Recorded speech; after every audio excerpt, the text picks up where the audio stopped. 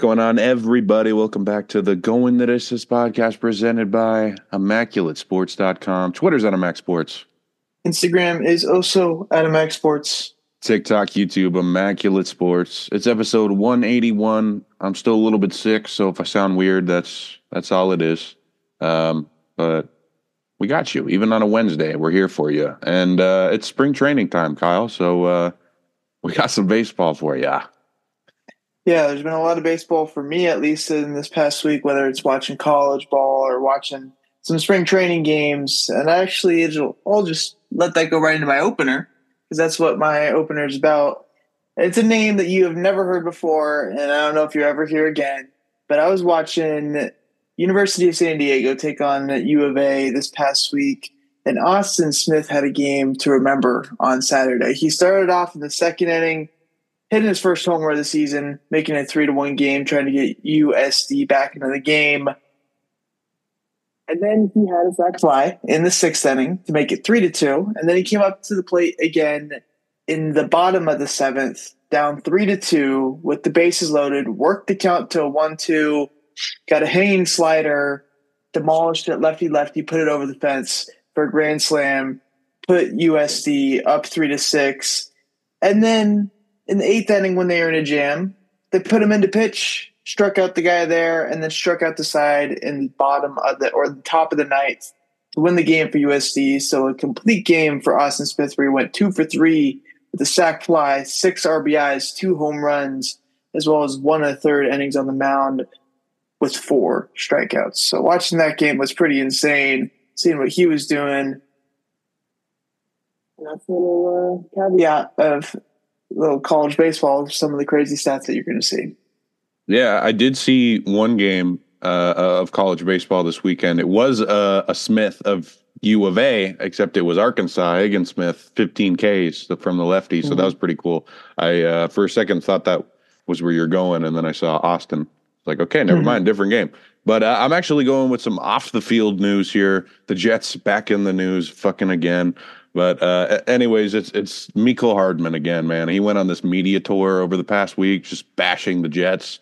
And Thomas Morstead actually came out today on Twitter. He tweets, "Be careful getting information from disgruntled former employees. Getting beat out by a rookie free agent after being guaranteed millions of dollars is tough to deal with. Entitlement is a killer." And then after that, Sauce had some tweets that he later deleted about Mecole Hardman leaking the game plan to the Eagles, and we still beat him. So, I mean, at first I was like, yeah, take that, man. We got, our captains showing up. Kenny Yeboah, practice squad tight end, also said something about the Georgia Eagles, and they all link together all the time, and it's BS. But also, this is horrible because there was the hit piece on Robert Saleh earlier this year, and like 18 of the 25 coaches all left. So it's just a disaster right now. So that was the craziest thing I saw. Yeah. There's definitely a lot of discourse that we see in the NFL in the months of February and March, whether it's draft or whether it's trash talk. And we get our, feels like, daily dose of Jets trash talk from Skylar today. Moving on, I do want to give a slight little A's update and the stuff that's going on in spring training. Currently 2-2, just won our second straight game. This one was against the Giants in a game where Zach Galoff, Ryan Noda, and JJ Bleday all homer. Yesterday, Brent Rooker and a couple other dudes homered as well, too. And so it just it popped in my head where the A's have 3, I would say bona fide, but like hitters that in their lineup that are going to produce. You have Noda, you have Galoff, and you have Rooker. And it kind of begs the question of how you want to structure those guys in your lineup. Whether I think it's a massive possibility is just Noda 1, Galoff 2, and then Rooker 3. But if you find a third or a fourth guy to put in there, you can move Rooker to the 4th spot where he's obviously going to be the biggest power bat in your lineup. You have your best hitter hit 2, Galoff, that we see most commonly in the MLB now at this point. And then you have your biggest on-base guy in Ryan Noda hitting first. But if you see a JJ Bleday or even a Daryl Hernandez or whoever it is that can produce and, say, hit 280 and drive in some runs, then you have a pretty legitimate top 4 at the top of your lineup, which is pretty interesting there. But Just wanted to hit on that a little bit before we get into the season. Just wheels are turning in my brain, and I see a couple dudes that can fit into that lineup spot, but nothing for sure yet. And we probably actually won't even get it for sure fourth guy in that lineup this year. Yeah, I always love the A's talk because they usually don't get into the main conversation. Yeah. Well, we got our own podcast, so we can talk about what we want. Moving on, though, to where's your head at, unless Skylar has anything else he wants to mention. Hey, how about the Matt Olson clone out there? That was pretty cool. Drew Lugbauer. I saw, he had a walk-off home run. Actually, I guess it's our third win today. But when he hit his walk-off home run a couple days ago, all the comments are like, oh, the A's cloned Matt Olson. This guy's going to be on the Braves again in 2-3 years. Ironically, he was on the Braves already.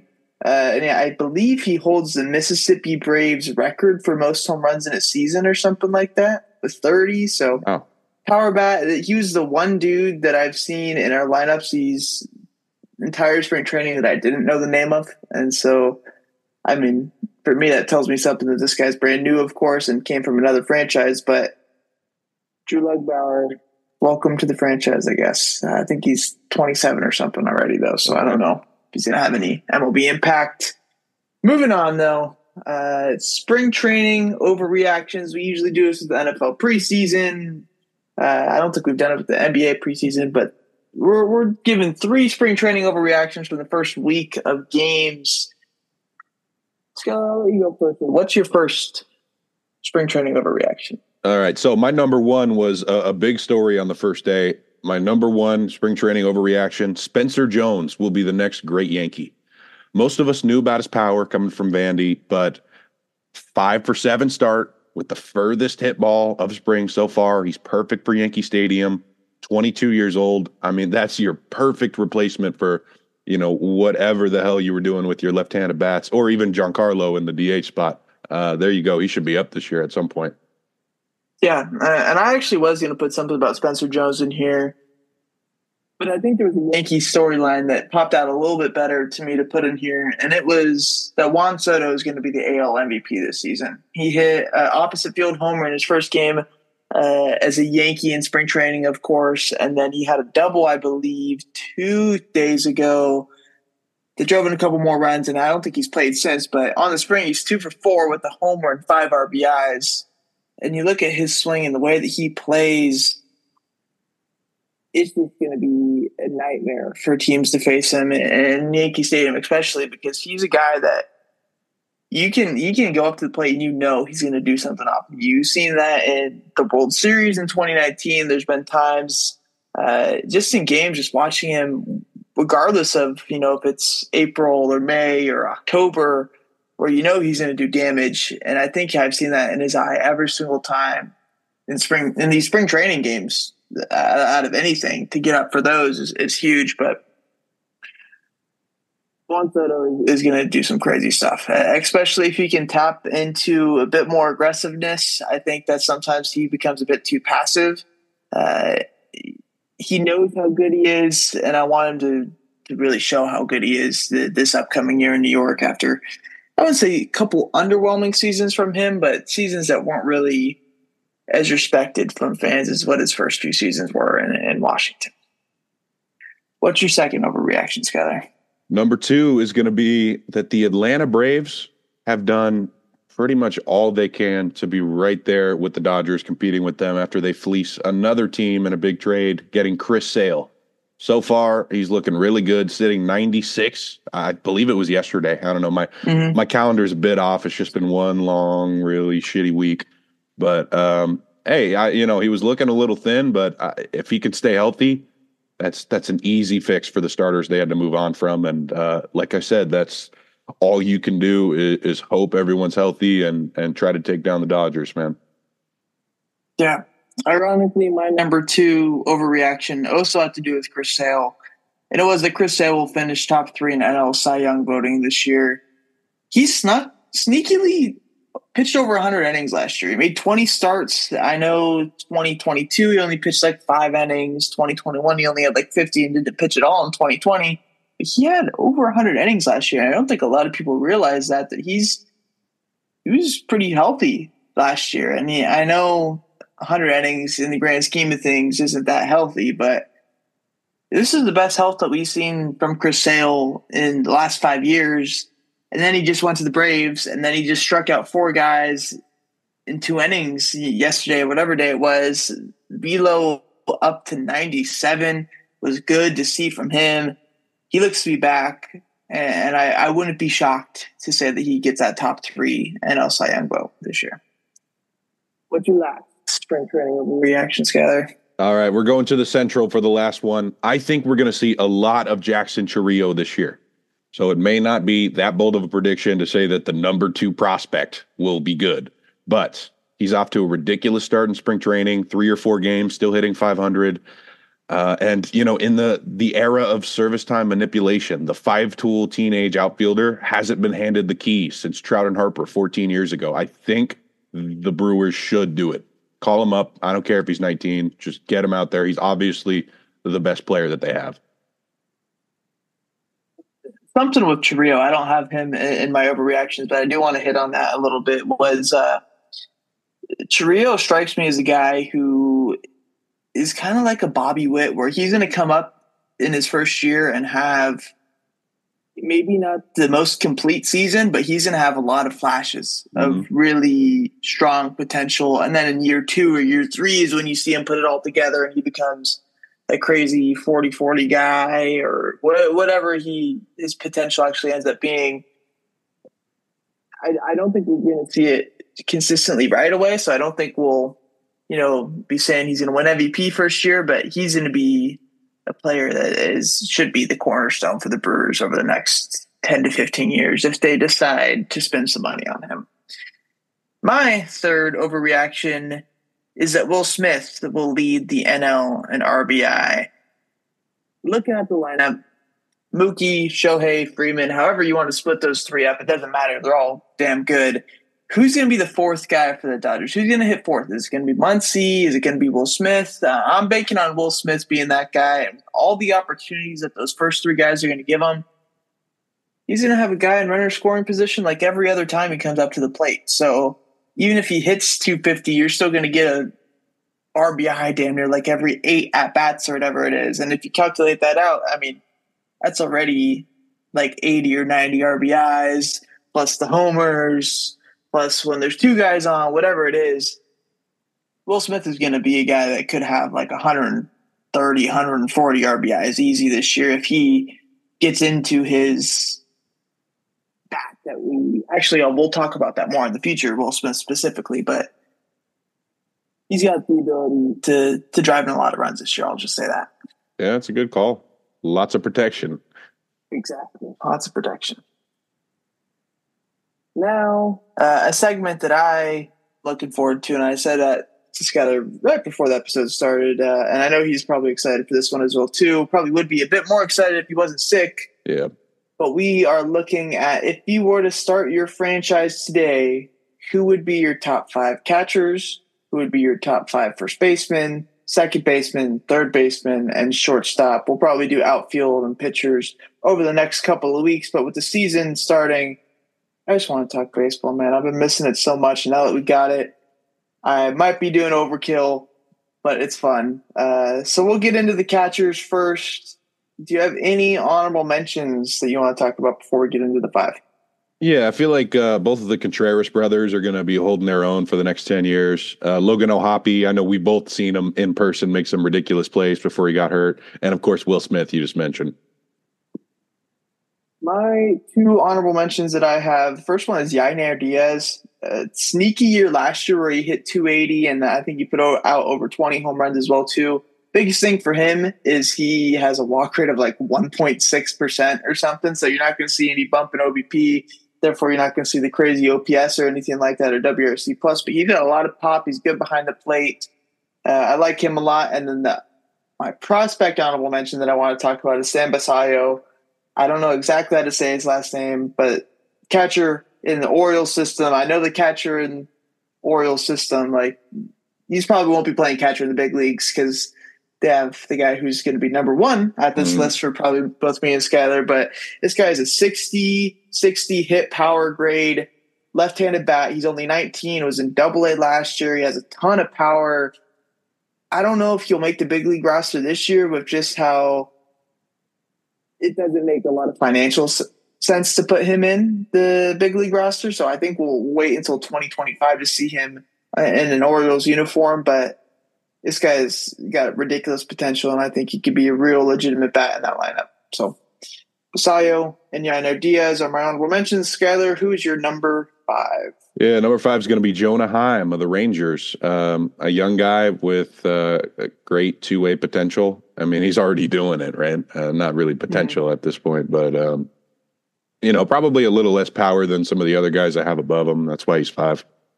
I don't remember all of the numbers I looked at yesterday, so I apologize. It may be a little thin. I was, again, really sick while I was putting this together. But, I'll try to see if I can remember everything I meant when I put these guys down. Yeah. Number 5 for me is going to be where I put Cal Raleigh. He had 30 homers in 2023. Obviously has a ton of power. Switch hitter, plays solid defense.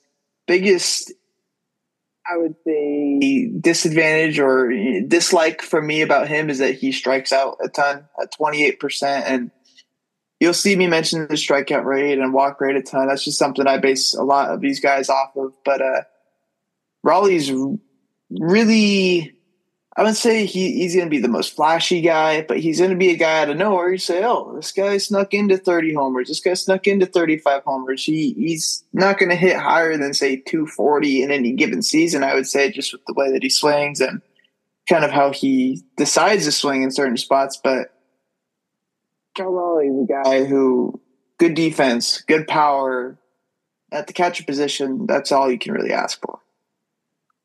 Number 4. Yeah, number 4. It's kind of a similar player to Cal Raleigh who misses my board just because I'm going with the potential here of Francisco Alvarez of the Mets. This is another guy who could seriously do some damage. 30 homers every year, and he's only getting started. I know most guys get figured out, but the great ones can get around it. And another guy with great power, great glove, great arm. Yeah. Number 4 for me is going to be where I put William Contreras, the brother of Wilson, of course.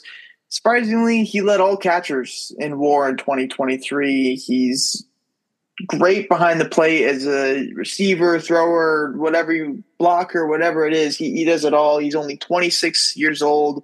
Something I like about him, too, is that he's a young 26 in the way that he didn't catch a lot with the Braves, and this was really his first full year as a big leaguer where he was catching the whole time. So he's not a guy that has maybe 2-3 years behind there, and then he has to move to first base. He can be back there for another 5 to 10 years at least, I would say. Biggest criticism with him was his K rate in these past 3 years. He got it down like 7 or 8% this past year, and I would expect improvement from him in 2024 as he kind of learns to hit in that lineup. And I think we'll see him probably get pitched around more in the Brewers lineup this year, depending on where Chirrillo is, where Frelick is, Yelich, a couple other guys as well too. But Contreras is the full package, and yeah, I'd say it's pretty clear to me that he's better than his brother at this point. Which is crazy. Number 3. Yeah. Yeah. My number 3, again, I'm going with the potential, Gabriel Moreno of the Diamondbacks. There's just something about this guy. He's got the it factor in his first year to be that clutch in the playoffs. I'm on board, man. Number 3. Yeah, I'm a huge Gabriel Moreno guy. Unfortunately, he didn't crack my list, but I definitely appreciate you putting him in yours. My number 3 guy was your number 4 guy, and that's Francisco Alvarez. Like you said, only 22 years old. He had 25 homers in his first big league season, strikes out way too much, which is unfortunate at 26%. But I think we'll see that fluctuate into time as he, plays a second year, a third year, a fourth year fully in the big leagues. Still super, super young. Like I said, 22 years old. I think he's got the ability to hit 40 homers from behind the plate while still having good defense, which is pretty ridiculous. His defense was underrated. Francisco Alvarez, you got to find him somewhere on your list if you're making this for catchers, and I find him at the 3. Number 2. Number 2 is going to be Sean Murphy, a little older than the other guys I mentioned, but again, this is like the ultimate equation when you put in what happens when you have the great arm, the great glove, the great power, and you put him in his prime. That's Sean Murphy right now. We've seen him. Obviously, he's got a lot of protection in the Braves lineup, but even in Oakland was mashing balls. So this guy can do it anywhere, and especially in our expansion team hypothetical scenario. Yeah. My number 2, I couldn't decide, and so I put 2 guys. Will Smith and Sean Murphy are the 2. Will Smith specifically, he had his worst year of his career last year and still posted a 119 WRC plus. He's been steadily trimming down his K percent season by season, and he's really good defensively as well too. I talked about him, of course, also with the RBI potential this year, but that's not why he's a number 2 guy. Sean Murphy, he's got the same make, but just into different categories where you're going to see more power from him, but you're going to see more swing and miss. You're going to see in certain aspects a better defender than Will Smith, but in certain aspects worse. I think they even out specifically as players pretty similarly. Oh my gosh, I just butchered that word. But I put them both at 2. So number 1. Yeah, number 1's Adley Rutschman. This guy was a superstar the moment he stepped on to a big league field, and there's not much we could say about him right now that we don't already know here. Absolute monster, and another guy who will be behind the plate, barring any Joe Mauer type injury that forces him over to first base, where your guy gets to step in a couple years. But this is the ideal catcher. The ideal player, probably, if you're starting a new franchise. Yeah. Adley Rutschman is the number 1 guy, and I really don't think it's close at this point. 25 years old. Last year, 20 homers, 127 WRC plus. He already has over 10 WAR in his first 2 seasons. He walks a ton, doesn't strike out. His discipline is just like – his eye is not that of a guy who would be in his 3rd MLB season. He – is just so professional behind the plate. And I think there's a case to be like, oh, well, if you have a bat that good, why not put him at first base and you get an extra 5 years in his career? But he's so damn good behind the plate. And it's not even in the ways that you can see statistically, but how he handles the pitching staff, the confidence that the pitchers got in the past few years, and just some of the stories that we've heard coming out of the Orioles camp these past 3-4 years since he's been there, of how professional and how good he is behind the plate and making guys feel comfortable and trusting their stuff, that you kind of have to have him behind the plate, whether him and Basayo, whatever it is, split time in the future behind the plate and one plays first base half the time, because you're going to want both their bats on lineup. But then again, you got all these other prospects and Connor Norby, Kobe Mayo, all these other dudes. So I won't get into that, but just something crazy to think about within the next few years is how much talent the Orioles have in their farm system and now on the big league roster. Moving over to first base. Any honorable mentions, Skyler? I got a couple. Freddie Freeman, probably the best in the game right now. Just I'm going a little younger with my strategy. And some other guys who have all the potential in the world. Nolan Jones, Spencer Torkelson. I'll be rooting for him. The 4 guys I have in my honorable mentions start with Vinny Pasquantino. Was hurt last year. Not exactly sure of his production this year. Hasn't played a ton of big league games either, but I think he's ridiculous. Pete Alonso has a ton of pop, but besides that, doesn't really have much. Paul Goldschmidt, MVP a couple years ago, but now is like 36 years old. So looking at the future, I don't think I could put him in the top 5. Then Tristan Cassis is the last one that I have as well, too. I'm a huge fan of him. Had a crazy second half. Another one of those dudes that's just like absurdly confident at the plate. I like him a ton. Could maybe be in this top 5, but I left him just out. With that being said, Skyler, who is your number 5? Yeah, my number 5 is going to be Pete Alonso of the Mets here, possibly going somewhere else too after that. But a guy who could hit 50 homers at any time is someone I'd be interested in. And he's still pretty young too. You remember his rookie year was the last 50 homer rookie, and that's ridiculous. I don't think he's slowing down yet. Yeah. My number 5 is Yandy Diaz, a guy that just, you look at the names and shouldn't be on this list, but you look at the stats and look how he played last year, and you say that he's kind of got to be on this list. He's super pure bat. He hit 330 with a 164 WRC plus in 2023. He had the highest slug of his career. I think it was over 100 points higher than what it's ever been in his career. He's already 31, so that kind of downticks him a little bit. So you're not going to, see him playing first base for another 10 years, most likely. But the bat, the discipline, the swing, it all tracks. I think he's going to be super consistent over these next 3 to 4 years as a Ray or whatever they do with him. It's going to move him or whatever. So I like Yandy. Number 4.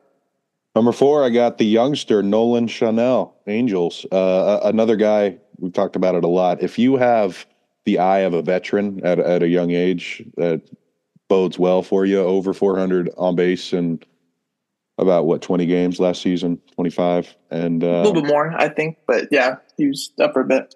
Yeah, the FAU Owl, man. It's and again, no protection at all in the Angels lineup when those guys were hurt and he was mashing. So I like what I see.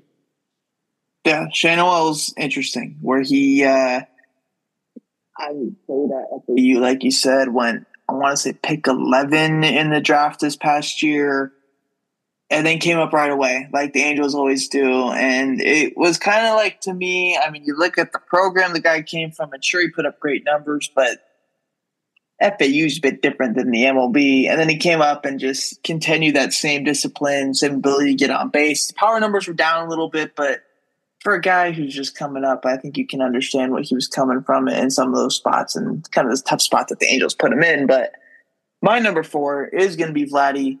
Had a really rough year last year. Had a 1.0 WAR. His home run numbers were down. His average was down. WRC plus was down. But it was just weird because he hit the ball harder than he has before. He hit the ball higher than he has before, and yet he saw a statistical regression. And I don't understand it. I'm banking on him coming back and having a big year in 2024 and beyond. Number 3. Yeah, my number 3 is Vinny P, Kansas City. I like you said, it's possible that some of these guys don't fully recover from the massive injuries that they've had, but I'm putting all of my eggs in the Vinny Pasquantino basket here. Just an absolute monster. He's hungry. I like the way that he interacts with the fans too. That's part of it, I guess. That he definitely has superstar potential, and that's just more than some of the other guys that I consider for the list. Number 3 for me is Freddie Freeman. He's the best pure hitter at the position. He had a 7.9 WAR last year, which led all first basemen. He's a 162 or 161 guy where he's going to be out there every damn day pretty much. Found his way into 23 stolen bases last year. He's a very smart base runner. I wouldn't say he's particularly fast, but he knows when to steal a base. He knows the timing of it. He knows when to get an extra base going first and third, and that stuff as well too. Has power. We're not going to see 45 to 50 home runs, but still a guy who's probably going to have 30 homers, damn near 50 doubles or whatever it is. He's just super, super complete as a hitter, and I'd say he's the best pure first base hitter in the league. So Freddie's at 3. Number 2. I got Vladdy Jr. at 2. Like you said, a down year, but this is a guy who's got all the potential in the world, as much as anybody that we're going to talk about today. And I trust him, man. He's got ridiculous power. If he could just strike out a little bit less, but I guess that, first base nowadays, that's okay. I really think he's going to end up in the Hall of Fame someday. So he's on my list, number 2. Yeah. My number 2 is a guy who's new to the first base position, and it's Bryce Harper. He provides a 30-20 capability as well too, just like Freddie Freeman. He played very average defense at first base last year, which obviously isn't anything crazy or not much to talk about, but we know what we're getting from the bat. He's a guy who has the energy. He has leadership in the clubhouse. And if you're starting a franchise, this guy's got to be near the top of your list. And I think with how much he's played already at this, 30, if that, at this point, he's still going to play for another probably 8 to 10 years. He said that he wants to be a Philly for a long, long time. And so, I mean, Bryce Harper is my number 2. Number 1. Yeah, Matt Olson. This is the perfect modern era first baseman. He absolutely mashes. It's 3 true outcomes, and he's only getting better with age too. It's kind of crazy. I know we talked about some youngsters with great eyes. It's kind of a natural progression for Matt Olson, and another guy who should continue to be at the top of every offensive category at the end of the year. Yeah. Number 1 is Matt Olson for me as well too. He's another 162 guy. He hit 54 homers last year. So there's going to be one dude that challenges Will Smith for that RBI deal. It's going to be this guy. He had 139 of them last year, walked 14.4% of the time, which is ridiculously high. Struck out 23.2, which is high, but who cares? He hit 54 bombs. His defense has regressed a little bit, which is pretty interesting. I know one of his biggest things with the A's, watching him all the time, was that he was just such a good scooper, and he'd save a lot of Matt Chapman's bad throws. And so maybe Austin Riley just doesn't make as many crazy throws, and so he doesn't have to deal with that anymore. And that's why his defensive run saved is down and some of the other advanced metrics. But you pay for the bat, and that bat's going to be there for another 8 to 10 years at least. And there's no reason why he wouldn't have, 40 or 50 home run season every single year if he stays healthy for the next 8 to 10, because it's just there. Like there is no reason not. Moving on to second base, we had unanimous first baseman at the top and unanimous catcher at the top. We'll see if we have any unanimous second baseman at the top as well too. But any honorable mentions that you got for the second base position? Yeah, a couple of young mashers, Zach Galoff, Christopher Morel. Who knows if they'll end up at second base? It's kind of a weird position for power hitters, but those guys should have great years. Yeah. My 4 honorable mentions that I have, first off, is Nico Horner. Plays great defense, steals a ton of bags, good contact hitter.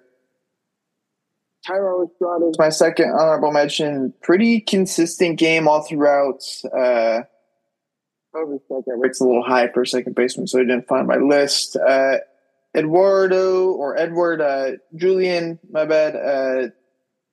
Very complete game as well too. Strikeout rate was over 30% though, and I can't have a guy like that on my list. Also doesn't steal any bags at the second base position, which is kind of weird, but has one of the better bats out of anybody in this position. And then Matt McClain, another super, super complete guy, which I think I'll be saying for pretty much every single dude on this list, because if you're in the top 5 second baseman, that means you do everything well.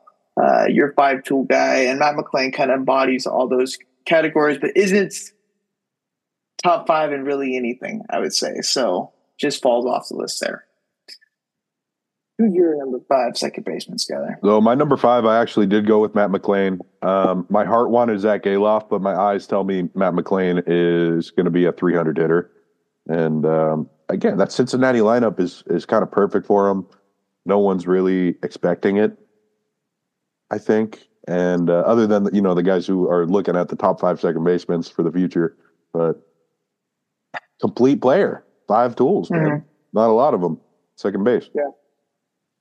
My number 5 guy is going to be Bryson Stott. I look at him as an old school bat where he found his contact first before turning into 15 home runs in 2023.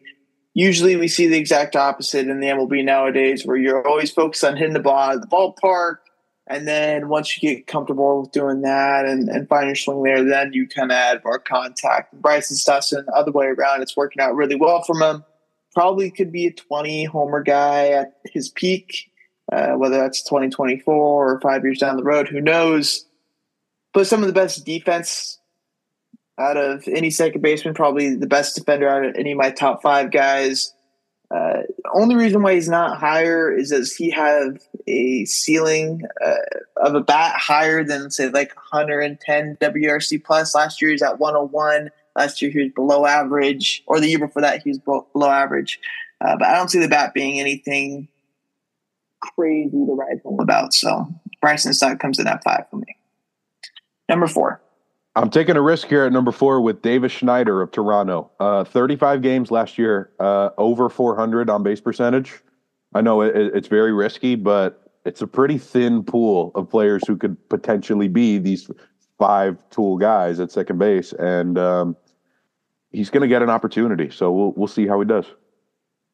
Yeah, that's a pick, Skyler. If this were to ever happen in real life, and we're the GMs that will either get you in history or get you fired. So David Schneider as the poll there is pretty interesting, and I'm for it. I think he was very impressive last year with the Jays. I went slightly bold with my number 4. Maybe it's a little biased, but I put Zach Gelof as my number 4 second baseman. He's got real 30-30 potential, and you don't see that from a lot of guys at the second base position. His 2.9 WAR in 69 games in 2023 would have been on a 6.8 WAR pace, which would have been highest out of any second baseman in the MLB. His strikeout rate is high, but it's common for a lot of young players. He's truly 5 tools, and he's super fun to watch as well, too. So Zach Gelof is my number 4. Who's your number 3? Luis Arias of Miami. I'm pretty sure he's going to be up there for another batting title.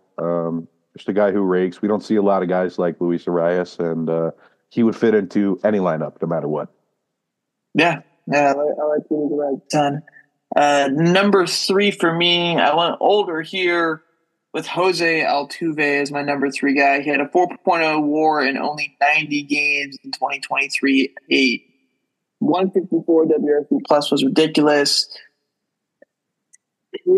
I guess only question would be longevity. He's been in the league so long. He's had a couple of injuries over his past few years. How does it, go over the next 5 years? And seeing that they signed him to a 5-year deal in the offseason kind of shows me that he's got probably about 3.5 more good years. And I'd be willing to say that I could bet on Jose Altuve for over a lot of guys. So give me Altuve at 3. Number 2. So number 2 is going to be my older guy submission here, Marcus Semien. I just feel like his game will translate into his late 30s better than most of these guys. He hits for insane contact, and he plays ridiculous defense as a former shortstop. Yeah. Number 2 for me is going to be where I put Ozzie Albies. Power. He had 33 homers last year. The offensive output is something that could slightly be related to how the Braves lineup is orchestrated and how many good bats that they have in there that you can't pitch around him, and some of these other guys in their lineups are going to get pitched around, a.k.a. Gelof, and maybe some other dudes as well too. But he's very sound as an offensive guy. Hits on both sides of the plate, hit 280, doesn't strike out much, doesn't walk at crazy low rate either. His defense is solid. I wouldn't say solid, actually. It's slightly below average, but he's only 27. He's going to be around for another 10 years, I'd say. Maybe less. I don't know. But I like Albies a ton, and his pop really provides a lot for me. So he's at my number 2. Number 1. I do have Albies at the top spot. He's just a little younger, a little stronger, a little more power, a little quicker. And that's why I went with him over Semien and Arias. Semien is my number 1 second baseman. It hurts me to have 2 former A's as the top players at their position for first base and second base. But 162 guy, 100%. This is the embodiment of somebody who is 162. I don't know how many times he's done it at this rate, but I know he did it a few times with the A's, and he did it last year with the Rangers. He excels in every aspect of his game, and he reminds me of the Paul George of the MLB, where there is no flaws in his game. He walks a ton. He doesn't strike out at a crazy rate. He's got a ton of power, plays good defense, good speed. Like, what is there not to like about Marcus Semien. He had a 6.3 WAR last year, led all second basemen, and I think he's got to be your number one guy. I can understand an Albies or a younger dude for just the sake of they're going to be here for 15 years. And Semien maybe has 6 to 7 left, if that, but Marcus Semien is the best second baseman in the league, and I think I'd take him number one as well too if I was building for a franchise in the future. Sorry, Marcus. Moving on to third base, Skyler. Honorable mentions. What do you got? Yeah, there's some interesting ones here. Colt Keith, Detroit. I kept thinking about. I want to see him hit in the bigs before he makes the list, but he's already extended, so good for him. Junior Caminario. See, like we've been talking about him for years, and now he's finally getting that boost on pipeline. And Manny Machado, who most of us predict him to get into the Hall, which means he should age gracefully. So, yeah. Gracefully is a good way to put it. Yeah. My 3 guys that I have as my honorable mentions. First is Royce Lewis. The potential is there. Will we see him ever play 160 games in his career is the question. If he does, then he should be on this list. But as of right now, I got no clue. Manny Machado is also on my honorable mentions. We know exactly what we're getting from Manny Machado at this point. We're going to get about 30 homers. We're going to get a guy that probably hits 260 to 280. We're going to get solid defense. And now we're getting a pretty good person as well, too, with Manny Machado than what he was in his Baltimore days. Yeah. But last guy on my honorable mentions is Josh Jung. We kept him off as a damn near 30% strikeout rate. Especially when you're not walking at all at 5.8%. That's pretty alarming, but he's pretty good all around besides that. And I think he's a guy that could be a 40 homer dude at some point in his career. Number 5. I do have Royce Lewis making the list. He was too exciting to leave him off. And my 4 and 5 are really risky picks, but when healthy, will complete my team because these guys are absolute spark plugs. My number 5 is Rafi Devers of the Boston Red Sox. He had a disappointing 2023, and I think when we look at the career of Rafael Devers, we expected a lot more from him last year. The past 2 seasons prior to this past season, he had over a 4.0 WAR and over 130 WRC plus. Last year, 3.0 or 3.1 WAR and a 124 WRC plus. So downtick on numbers when we expected him to really burst into his prime last season and be maybe a 5 or 6 WAR guy. However, I mean, there's no reason to say that he's not going to be that guy still. He has the ridiculous exit velo numbers. He walked more than he has ever in his past. Walked more last year than he has ever in his entire career. Strikeout numbers kind of slowly went down as well too. Will he be a guy that hits 50 homers and has a AL MVP type season in his career? I don't think so now at this point. But he's always going to be a guy that should be a top 15 in the MVP vote every single season. Number 4, I'm going with my guy, Brian Hayes of the Pirates. Again, it's another really risky move here, but if he can stay healthy, he's on pace to have, just as many defensive accolades as any of the best have. Scott Rowland, Adrian Beltre, even Brooks Robinson.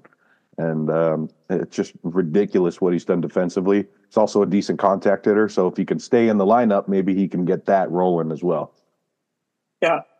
I like the Brian Hayes pick from you. That's we value things a little bit differently. I think I value a little bit more offense. You value the defense a bit higher, which is interesting because there is obviously no right way to do this. Yeah. We're all just giving our opinions. My opinion's a little bold, I guess, here for the 4th spot because I'm going with the guy who's only had about 30 MLB at bats, and that's Junior Caminero. You put him in your honorable mentions. I've been high on this dude for a long, long time, and he's only 20 years old. The 60 grade hit, the 70 grade power is ridiculous. He had 31 homers in the minors last year, came up at the end of 2023, hit a homer, didn't have the greatest time, but he only had 30 at bats. That's not an adequate sample size, I would say. he's got the ability to do some ridiculous things with the bat. With a lot of these prospects, like I said, with Jackson Chirrio, when we were talking about him earlier, he's going to probably come up and not have the greatest first season, but I can see him by the time he's 23, 24 years old, being a guy that gives you 35 to 40 homers every year and still hits at a 290 to 300 clip, and could be a guy that has a WRC plus over 145, 150, which is ridiculous. So I like Caminero a ton. Number three, I'm going with the guy who Caminero, hopes to be near with the similar numbers you just talked about. That's Austin Riley of the Braves. Here's a guy who has been hitting that 30 homers every single year now, and it seems like he's not even hit his stride yet, not even hit his full potential. So we could see a scenario where Austin Riley, another Braves guy, is a 40 homer a year guy. Yeah, I like that. Yeah. Comp where Caminero at his best, I think, could be a little bit better than Austin Riley, but we don't know with Caminero yet, and we know with Austin Riley, and that's why Austin Riley is also my number three guy. Had the highest score out of any third baseman last year at 5.2. He's going to find his way into 45 homer seasons. I put that on here. His defense is mid, but it doesn't hurt him because he rakes so much, and he's only 26 years old, and I believe he's going to be a Brave for the next 10 or 11 seasons or something crazy like that. Alex Ornopoulos, whatever how you say his name, you're ridiculous as a GM because he probably will never be anywhere else besides Atlanta. Number two. Good old J-Ram, man, probably the top guy at the spot for this season. A switch hitter, great defense, great power, great contact, just a great guy. I want J-Ram on my team, man. Number two. You putting J-Ram at two makes me think we're the same guy at one because J-Ram's my number two as well. I like to say, how can you not like this guy? Yeah. He's super fun to watch. He's just you wouldn't expect him to be good just looking at him, but he's ridiculous. 30-30 ability, and he only strikes out 10.6% of the time while walking also 10.6% of the time. That's a statistic that you just don't see from a guy that has 30 homer potential. He's so fun to watch play, dude. And I think he gets shit on a little bit because he's not going to hit the 450-foot home run or some crazy nuke because he doesn't have that insane amount of power. But he gets him over the wall, man. And whether it goes 450 or 365, it counts the same as long as it goes over the wall. He does a great job at doing that. So J-Ram is my number two. And he also plays in Cleveland, which is not an easy spot to hit the ball out of the ballpark. So there's that. Number one. Here's a guy who does all of that, but his homers do go 450. He's a youngster. It's Gunnar Henderson of Baltimore. There's many people in that organization who think this kid's going to be better than Jackson Holliday. He's already hit 30 homers. I mean, the potential is fucking ridiculous with this guy, Gunnar Henderson. Out of all the people that we rank today, I don't know if I put him or Atley higher. There's one other dude in here as well, too, that is within that top three that I don't know exactly how it stacks up, but he's one of my top three. Gunnar Henderson, ridiculous potential. He's only 22. He hit 28 homers as a 21-year-old. His strikeout rate doesn't worry me, even though it's high because he's young. Young guys strike out all the time. We're going to see it get better as we go year by year. Good defense. He's going to be at third base for the first time in his career. He played shortstop, or he played third base quite a bit last year, but fully third base last year after Jackson Holliday will probably be coming in and playing shortstop, of course, but the ability to hit 40 homers, the ability to hit 300 most likely at some point in his career, the ability to play great defense. There is no ceiling for this guy. It's as high as it can possibly be. So Gunnar Henderson is my number one third baseman. Moving on to the shortstop, and probably the most fun position for this because there's just so much talent at the position. Yeah. Who are your honorable mentions, Skyler? I have two. I could probably put about 15, but I just want to mention Frankie Lindor and Bo Bichette. They're going to be mashing for the next 10 years, but they don't make my list. Okay. My honorable mentions, I got 4 of them. First of which, Trey Turner, Captain America. He could be on there too. WBC. Doesn't play the greatest defense, but obviously has the super attractive bat and speed, which just lands him just off of this list for me. CJ Abrams is a guy that I wanted to mention as well too. Ton of speed, good defense. Found his way into 18 homers last year. Had sneaky exit velo numbers as well too. Could be a guy that finds his way into 30-30 as he gets older. I believe he's only 22 or 23 as well too. Anthony Volpe is also an honorable mention for me. His numbers last year, I know were not great, 84 WRC plus, but he's going to be a guy who I think breaks out this year just like a Bobby Witt did last year. To that extent, probably not, but I think it will happen. And then I had to mention him, even though he's nowhere close to a top 5 guy. I love watching him play, and it's Ezekiel Tovar. I know he's going to be a Coors merchant. I know he didn't post a good WRC plus last year. He didn't really have the best offensive numbers in the second half, but he plays amazing defense. And if he just finds a way to hit, he's got the ability to be another guy who is 30-30 and plays Gold Glove level defense as well too. Number 5. Yeah, Ezekiel Tovar helped me a lot in my Colorado rebuild last night, but he doesn't make the list, unfortunately. My number 5 is going to be Elly De La Cruz, believe it or not, Cincinnati superstar. Who knows if he sticks at shortstop, but it's all about the 5 tools, and all of these shortstops have it, so there's no point of saying it again, but just ridiculous power, speed, fielding, superstar potential. Just stay healthy, man. He's very fun to watch. Yeah. My number 5 is Frankie Lindor. 6.0 WAR last year, 30-30 season. You pretty much know exactly what you're going to get from this guy now at this point. You're going to get 20 to 30 homers, 20 to 30 stolen bases. You're going to get a guy who's great for your brand. You're going to get a guy who plays good defense. He does it all. Frankie Lindor, Mr. Smile, got to be on my list. And he finds his way at the 5 spot for me. Number 4, I do have Anthony Volpe of the Yankees. I have a feeling he's going to get a little bit of Jeter treatment here, where he's going to have all the protection around him, possibly being the leadoff hitter of the future. And another guy with ridiculous speed. You know, we talk about these 30-30 guys. He's right up there with them all. Yeah. Number 4 for me, EDLC, Elly De La Cruz.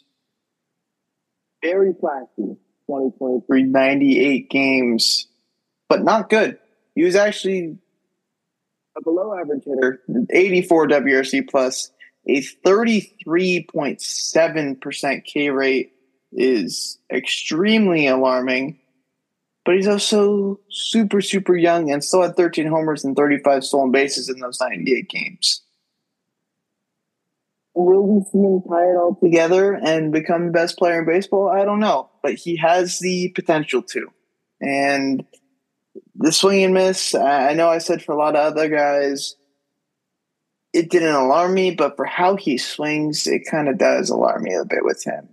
Just in his, all or nothing type swings, I think we'll find a way or find a happy medium over the next few years where he realizes that he doesn't really need to swing that hard to hit the ball out of the ballpark because he's just so damn strong. So EDLC finds his way at number 4 for me, but has the potential to be like the best player in baseball. Okay. Number 3, Corey Seager of the Rangers. This guy's got ice in his veins. Talk about, the captain of the team that you can trust. This guy has 2 World Series MVPs, just a ridiculous career, and he's not even close to being done yet. He missed a bunch of games and was still technically qualified for all of these statistics. Is ridiculous. Let's see if he can, keep the over 300 average while mashing next year. All right, I guess it'd be this year, right? We're starting pretty soon. Corey Seager. It's going to suck to keep facing him. for the next however many years in our division. But it's not like the A's are going anywhere. Metaphorically, physically, they're going somewhere. But yeah, number 3 is Corey Seager for me as well too. He posted the highest WAR out of any shortstop this past year, and he only played 119 games. I guess the biggest question for him would be, can he stay healthy for 162 consistently over the next 5 to 10 years? I'm not too sure, but when he's on the field, his bat is top 2, top 3 in the game. Shohei, Aaron Judge level good. It's ridiculous. I mean, watching the guy hit in the playoffs, it was like you just knew that he was going to do something every single time he came up to the plate. Defense, I guess I could touch on that. He's sneaky decent defender as well too. So you have the best bat at the position and above average defense. Being 29 years old, this is his prime. This is the best he's going to be most likely. I bet on it for another 7 to 8 years if he can stay healthy. So Corey Seager, my number 3. Number 2. Here's a guy who I compared to Corey Seager when he was drafted. This is what he should be striving for. He has all the tools to do it. It's Jackson Holliday of the Orioles. Just ridiculous contact that's going to keep him around for a very long time. Again, I don't want to, not that he's listening to us, but not that he needs any more pressure, but this is his capability is to be, obviously Adley's the captain of the team, but the guy who plays every single game who you can trust to drive in that big run, that's Jackson Holliday. Yeah. Jackson Holliday is my number 2 as well too. The second prospect on my list, I had Caminero for third baseman, and then I had to put Jackson Holliday on this list for sure. He's the purest bat, in my opinion, since Wander Franco, and I know Wander Franco's a weird subject now, so we won't get into that, but yeah, just the prospect of Franco, you knew the bat there was legit even before he came up, and I think the exact same thing with Jackson Holliday. He's got sneaky pop, 5-tool player. He's only 20 years old. He reminds me a ton, and I don't want to say it a ton, but he's just like Wander Franco. He's literally the exact same player, but could be better. Obviously not a switch hitter, and obviously doesn't like 14-year-old girls, because I think he's married, I want to say already. Yeah. But Jackson Holliday is ridiculous. He's going to be so fun to watch. Hopefully he gets a starting shortstop spot this year. And you got to line up with Atley, Gunnar, and this dude. It's ridiculous in Birdland, and I know why their fans are pumped up for what they got. Yeah, Dad, if you're listening, this is Matt Holliday's son, number 1 prospect in baseball, 20-year-old shortstop. He's going to get a shot this year. Yep. And then the number 1 prospect in the 2025 draft class apparently is Ethan Holliday. So get ready for him in a year and a half as well too. Yeah. And then the number 1 shortstop, perhaps the highest, I don't know, I want to say praise. I don't know the exact word for it, but praise could work. Perhaps the highest praise, being the highest graded shortstop in the league. Let's go. Who do you have here? Yeah, it's Bobby Witt Jr., another son of a player. It seems to be a theme here with most of the sports. Not all the time. Obviously, Tony Gwynn Jr. didn't hit 400, but that's the story for another day. Bobby Witt Jr. is ridiculous. It's like, we talk about Matt Olson being the perfect first baseman for the next era of baseball. Bobby Witt is that for the shortstop. He hits the ball ridiculously hard as anyone else, and he's also got ridiculous speed. It's the potential is unmatched here. We could see him put up Ronald Acuna Jr. numbers from the shortstop spot at some point. This is probably the closest, and again, I hate to do it, but this is probably the closest to a Mike Trout that we've seen. Yeah. Bobby Witt is the other guy that fits into that top 3 that I was talking about a few minutes ago with Atley and Gunnar Henderson. Bobby Witt's probably the highest out of all of them. This guy is ridiculous. I'll get into stats a little bit. 5.7 WAR in 2023. He had 30 homers, 49 stolen bases. He is debatably the best defensive shortstop in the league as well, too. So it's not just offense and speed. Like, he's the full package of the full package. My, I guess, biggest question with him will be how does he handle being the biggest bat in the lineup? And I know he handled it amazingly in the second half last year, but going into a full season here, it could be a bit different where his strikeout rate's not crazy. It's 17.4, but it only walks 5.8% of the time. And as a guy that's this good in a Kansas City Royals lineup where there's not a ton of protection, he's going to get pushed around a ton. So I wouldn't expect we see a 45 homer season or anything like that in the near future, just because I don't think he'll get pitched to enough for that to happen. But let's hope he has that discipline next step this year and the year after that, because he's got to know that he's getting pitched around and people don't want to face him. But when you look at the potential, if you were to put this guy in Jackson Holliday's spot, you flip the two.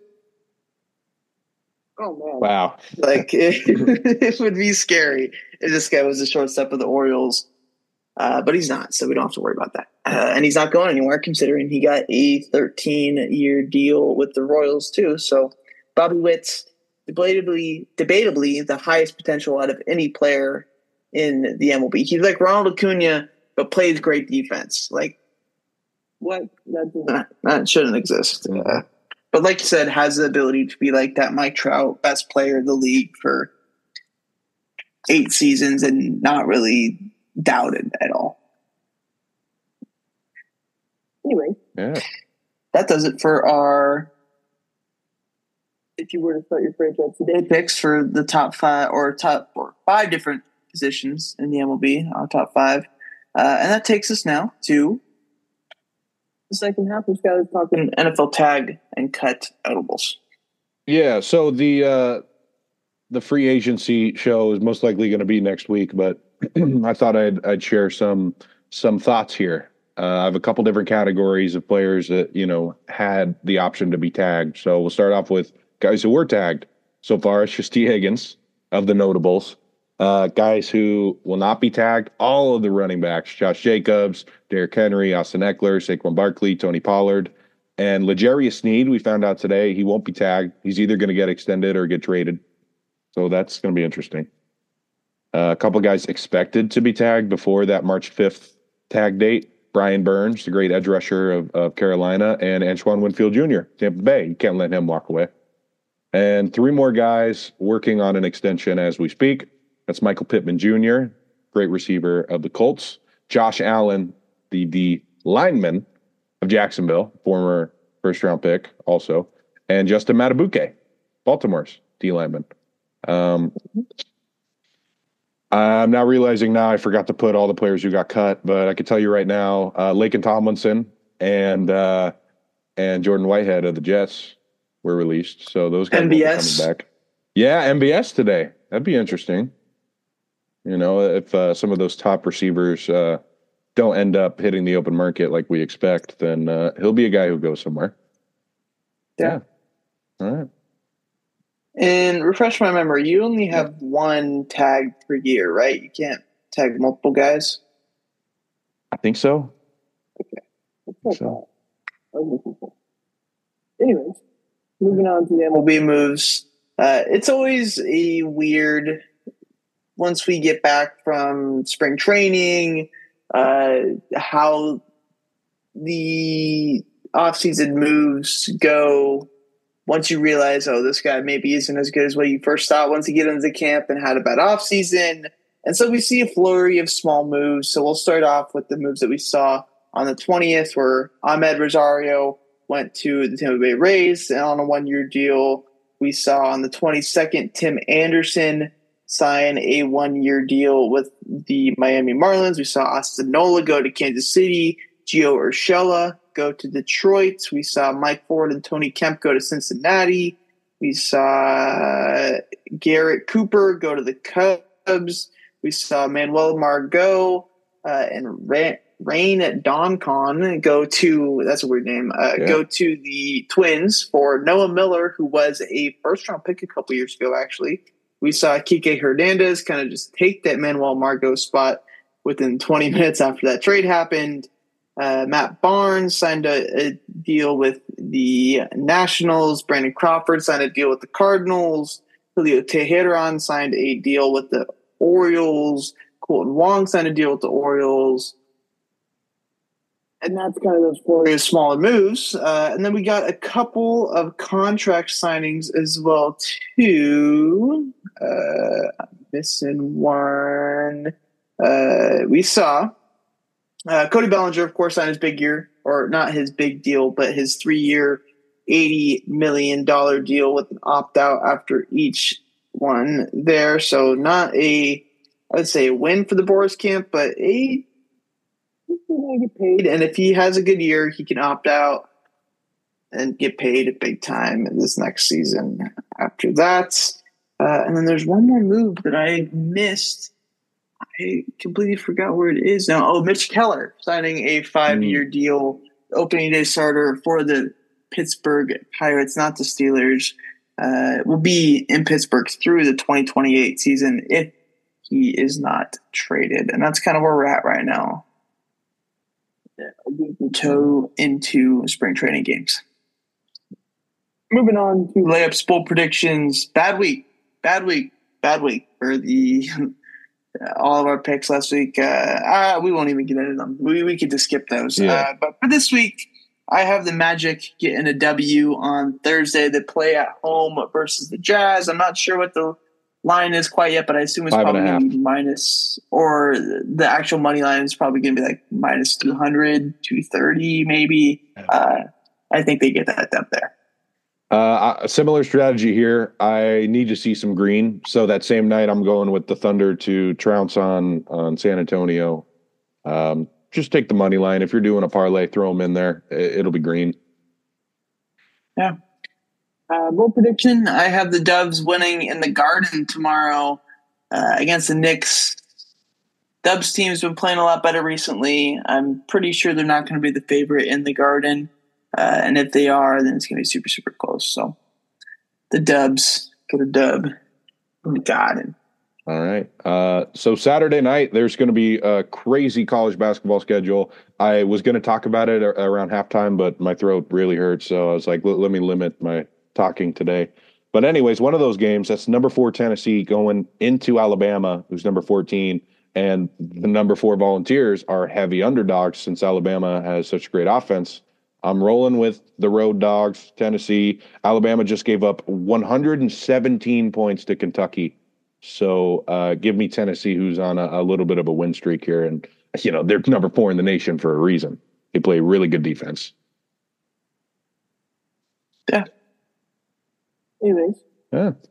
That's going to do it for episode 181. Thank you for doing this, Skyler, even though I know you are battling it out with the strep throat. Yeah. If you ain't got anything else, I'll let you go back to sleep or do what you got to do. Oh, I appreciate the schedule maneuvering for sure. Mm-hmm. Definitely nice. So we could do it today. Yesterday, I was not talking this good. I was more like this. So it's all good, man. Good to talk baseball with you always. Well, unfortunate. It would have been cool to have a Leap Day episode with Leap Day being tomorrow at the rare February 29th. But that really wouldn't have worked at all unless we did live combine reaction, which I guess could have been interesting. But regardless, we will see you guys in 6 days from now for episode 182. Probably NFL free agency, probably the top 5 outfielders, probably top 10 outfielders, just because that gets a little tricky. Same thing for pitchers as well, too. And we will see you guys next week. Yeah, shout out to all the 24-year-olds turning, 5 or 6 tomorrow. Happy birthday. I one of those in an elementary school class. We're like, what do you mean you're 2? What are you talking about? I've had 2 birthdays. All right. See you next week. Later.